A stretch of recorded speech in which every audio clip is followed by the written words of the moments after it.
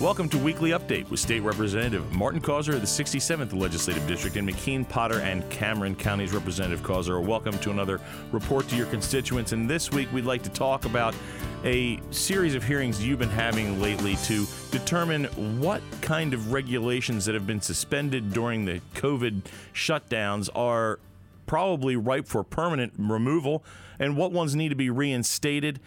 Marty, can you tell us what's been going on here? What's the gist behind this, and what are you learning?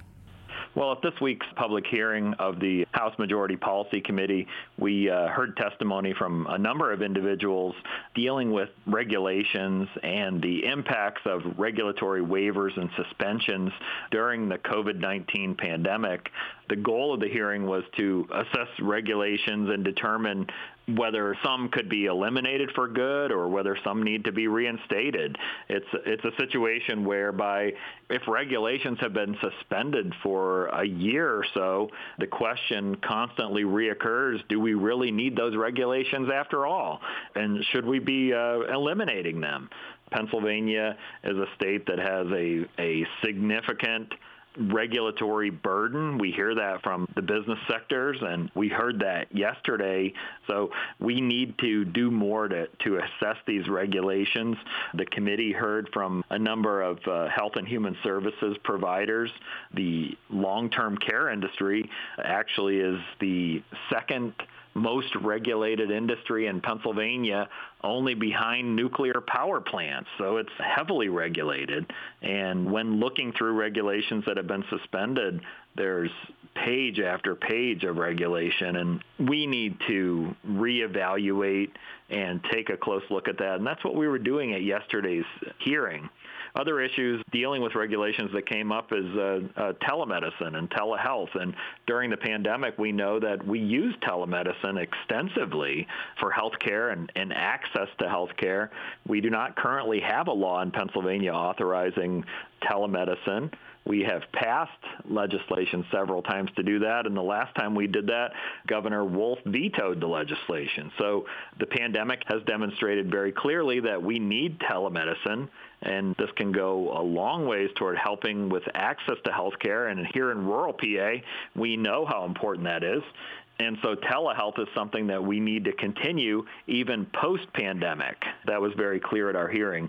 In addition, we had testimony from a number of individuals about Pennsylvania's unemployment compensation system and the fact that employers around the Commonwealth are struggling to find employees. We had two individuals from Webco Industries, a manufacturer of steel tubing products in Oil City, Venango County, travel to Harrisburg to share their company's experience with us.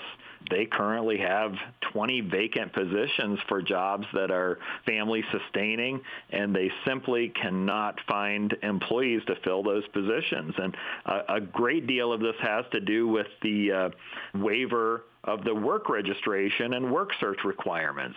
Through the pandemic, Governor Wolf has been waiving those requirements, so people do not have to be out looking for work while they're on unemployment. And, that's a process that those regulations need to be reinstated so that we can get people back to work and grow the economy in Pennsylvania. So overall, this hearing was very informative.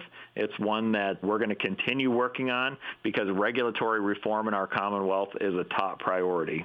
And with time we have left, Representative, we also want to highlight one thing that is delayed because of the pandemic, and that's the implementation of Real ID here in Pennsylvania.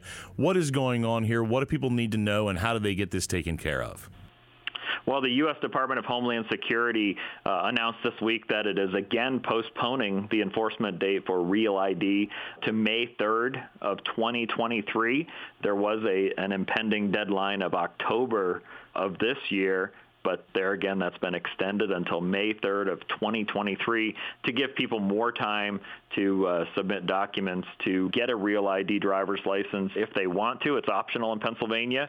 And for more information, you can go to PennDOT's website at penndot.gov. Representative Causer, thank you for this informative report to your constituents, and tune in for more on Weekly Update with State Representative Martin Causer.